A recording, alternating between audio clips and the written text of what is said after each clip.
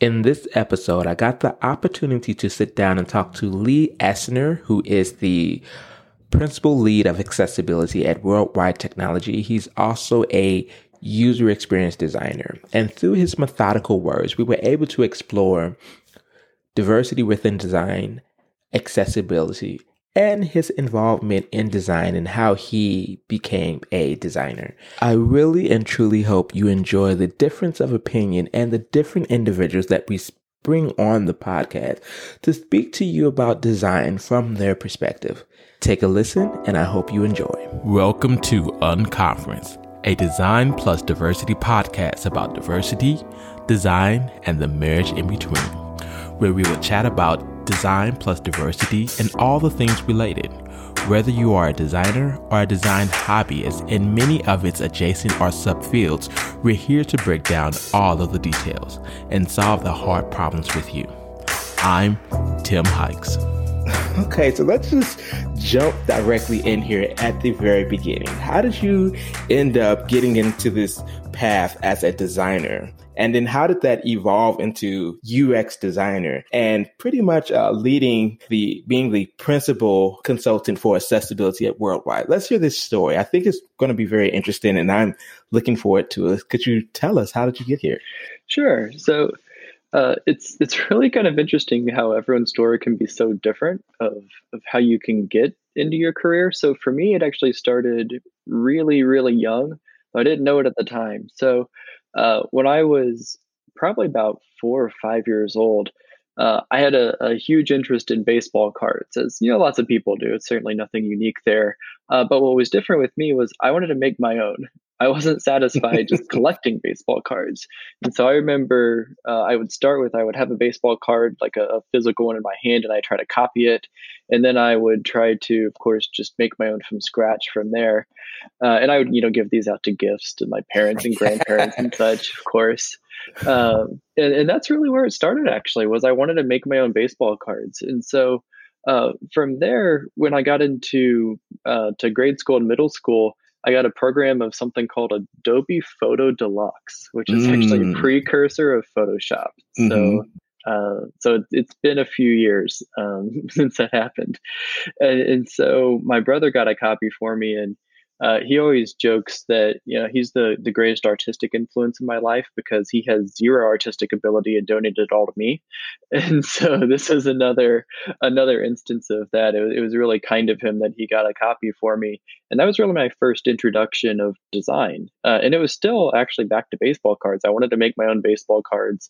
This is when it was really for the first time accessible to have pictures of whatever baseball players in my case on the internet readily available. And so I would, find a picture of some of my favorite players and I would save them on my little floppy disks, and I would use Photo Deluxe to cut out the background. And I'd make my own baseball card that way. And that was really the beginning of my design kind of career. But what's interesting with that too is, baseball is so diverse. Obviously, that's what this podcast is about. And I kind of backed into diversity in an odd way too, now that I think about it, because while baseball cards were the reason that I actually learned to read, my parents were really kind of concerned because I had zero interest in learning to read until I discovered baseball cards. I have, a distinct memory of being in kindergarten.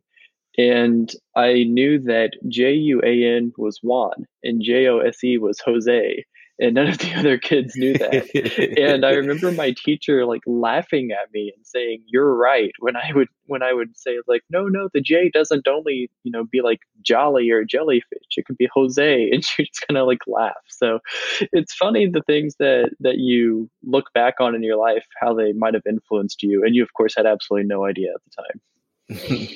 So that's just kind of my very, very beginning into this idea of design and create. I guess I always had this just innate desire to create something, anything.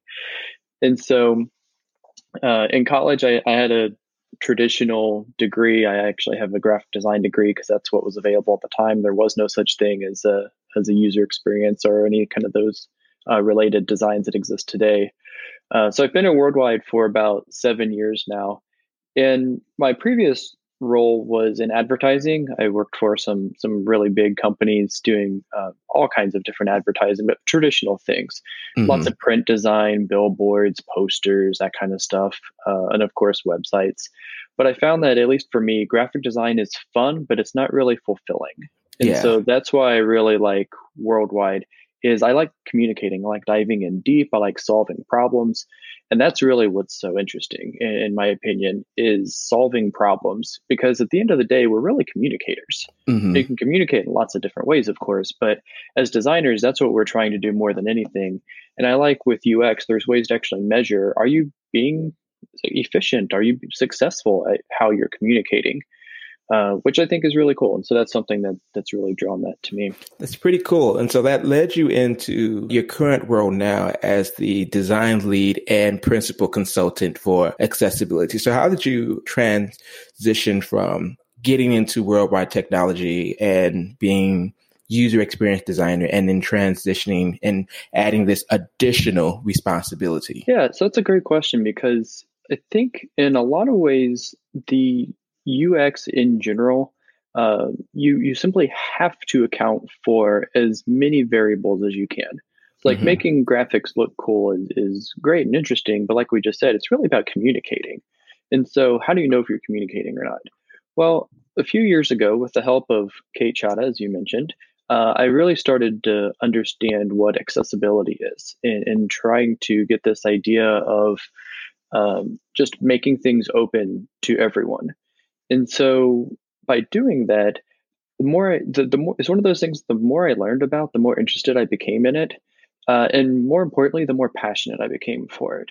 And so, what I mean by that is accessibility means that lack of accessibility results in people not having access.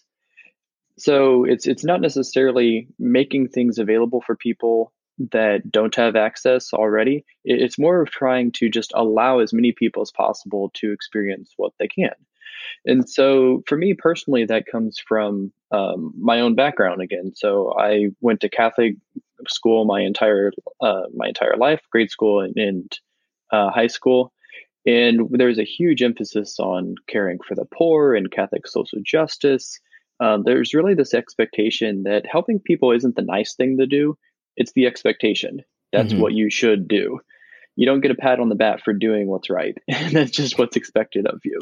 Right. And so accessibility in a lot of ways was that exact same kind of idea. It's you don't get a pat on the back for doing what I think you should do anyway, which is trying to go out of your way to help everyone have this experience. And so really trying to empathize with other people.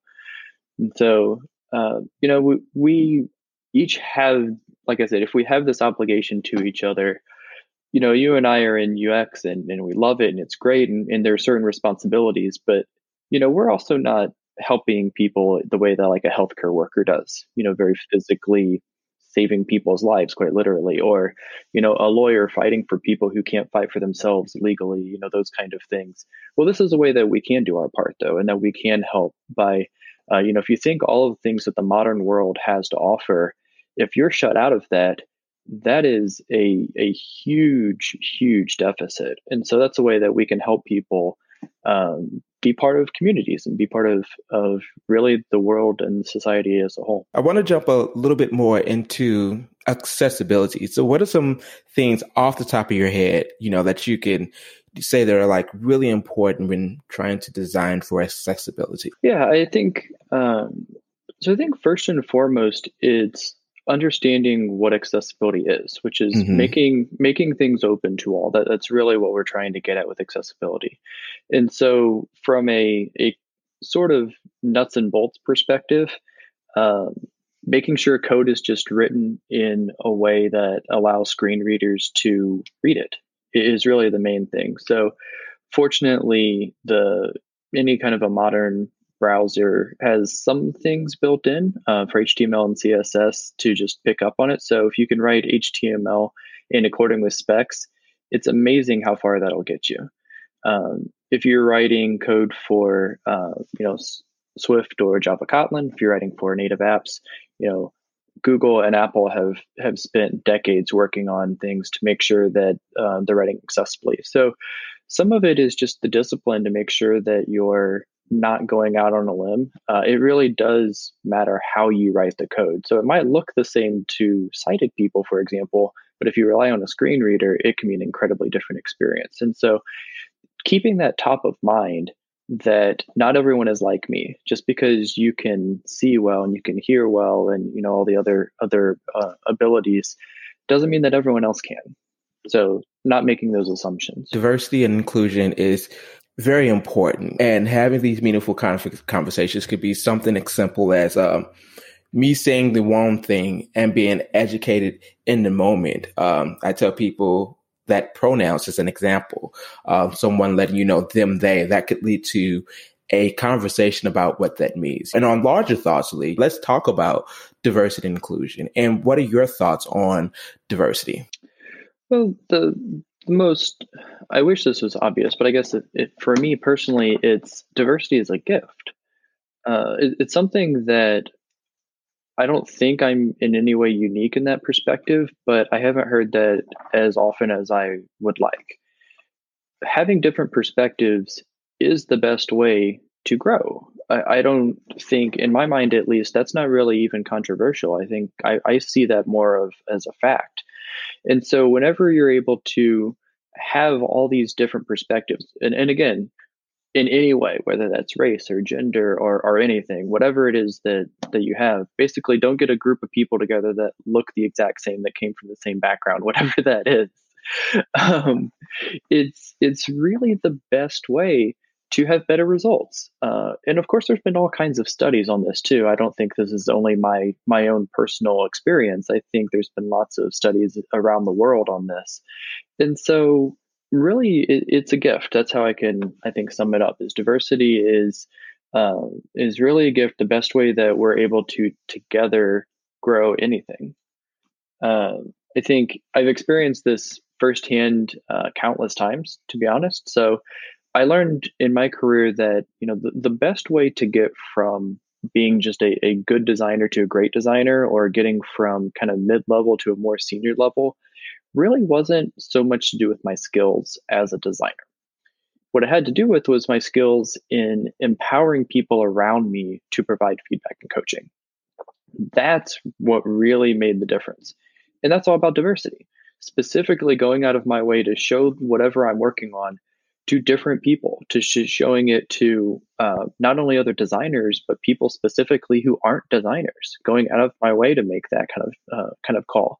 So really taking diversity and embracing it has made me better, both in my personal life, but even my professional life.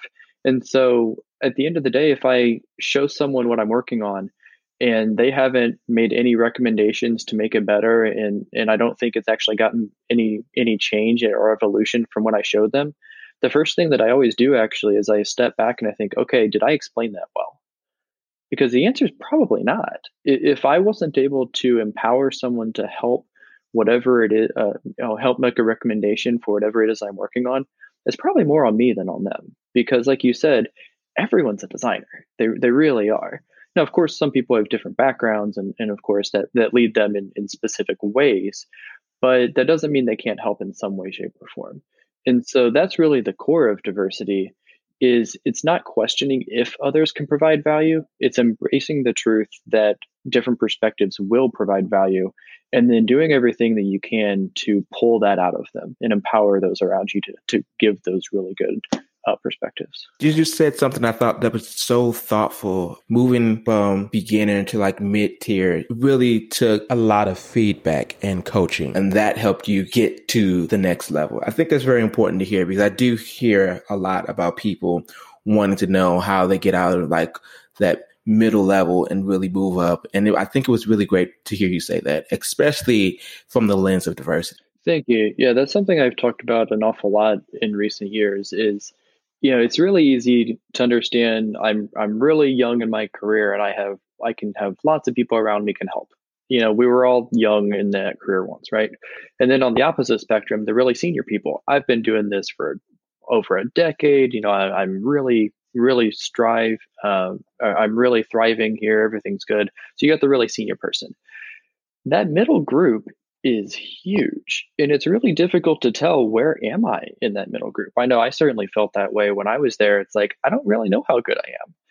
And so again, helping me even understand where I was I asked a lot of other people. Basically, I tried to build relationships to get a good sense of, hey, what is it that I'm doing well and what am I not doing well? And then that helped me then show my work to them. And then I could see it. I could see my work getting better. It's like, oh, I wouldn't have come up with that solution if I hadn't shown them. And so being able to have those skills is what really helped me. And I think that's part of it because, again, being a really good just designer, for example, is only part of being a really senior level designer. So it's 2020 and we hear now more than ever, there are a lot of people who are like screaming about diversity. We heard a lot of screaming last year, especially when it came from the Design Plus Diversity Conference. I definitely know I was hearing a lot of people really pushing different concepts of diversity and being more inclusive, how to make our working environments more inclusive of different people. And as Kate said it in the previous podcast, she said inclusivity is very important. And that's what she thinks people are not talking more about. So the question to you is, why do you think people now, more than ever, it's screaming diversity? Yeah, so that's it's a really complicated question. So I'll start with maybe the roots, I guess. So I think there's two kind of main types of excluding people, in my opinion. One is just a really passive way of exclusivity. So lack of knowledge. Everyone has biases. Everyone, that includes me, that we simply don't see. And so a lot of I truly believe a lot of people are really well-meaning. They're trying to be good. They're trying to do the right thing, but they simply have never had to deal with these issues straight on. They have grown up in a scenario where everyone kind of looked like them and had the same background. And so it was just not really an issue. And a lot of times you don't even know it because you've never really been challenged with it. The second form, though, is much more actively ignoring people. People trying really hard to say, hey, look, this is wrong. This is a problem. We need help here. Everyone can improve here. And for far too long, people of color have been actively ignored, to be honest. I think this is where stereotypes come in. This is where profiling comes in. And it works both ways, of course. It works all around. It's not that people who are in a minority don't have forms of excluding people as well, because of course we all do. But I think there is a responsibility to make sure that we're looking at ourselves and trying to do everything that we can to be like, you know what, this is just wrong. Profiling is wrong. Stereotypes are wrong. And we need to get away from that. And so I think maybe for the first time ever, people are actually listening as people of color are yelling. And clearly there's a long way to go. But I think for the first time in maybe ever, or at the very least a very long time, there's a movement of people who are like, you know what? No, it's okay to say what I've done is wrong. I'm going to improve it, instead of just trying to fight back and be like, no, it's fine, and doubling down. So I think that's maybe one reason we're seeing a lot of people, as you said, screaming for diversity. Here we've heard a lot from you today. I mean, I think there's a lot of important things that you hit on today as we, talked about you and your work, the teams that you lead at Worldwide Technology. I was definitely interested in a couple of quotes around, moving from that middle position, moving over. I'm a huge advocate of feedback. I didn't get nearly as much feedback until I got to this moment in my life. So I definitely was happy that we were able to hear that from you. But most importantly, hearing about accessibility and your thoughts on diversity, and as a white man in the design community, I feel there's a new emphasis that we should be placing in the design community to hear from this group of people, because we for so long have, especially for the past at least 3-4 years, we're cutting them out and say, oh no, you're a cis white male and let's hear from these other people because we don't think that they have the floor. But I think there's lots of advocacy in that and hearing from everybody, because everybody has a unique position that could help solve the thing. And I tell people all the time that we can't do this alone. Black people weren't marching by themselves. It took a community to help change laws and to change things. So I think it's really important that we do hear from important people in our design community, such as you, who have experience with dealing with different magnitudes of people and different issues within the community. And I really appreciate what you do within our organization and the new role of being the principal consultant of accessibility. So I talk forever, so I'm gonna stop talking. Any final thoughts? Yeah, that's great. Well, thank you again for having me. I appreciate it. I think you're spot on in so many ways. It does take everyone coming together, no matter what it is. Like you said, you're right. People of all races and genders march and stand up for each other. And so with accessibility specifically, essentially all that I'm trying to do is empower people who already want to do the right thing, because I truly believe most people are like that. Most people really do want to do the right thing. They just might not know how, and they might need a little guidance on how. When in our world of writing code, I think so many people are not writing code thinking, I am specifically going to exclude people who have to use a screen reader. Of course they're not. No one is doing that.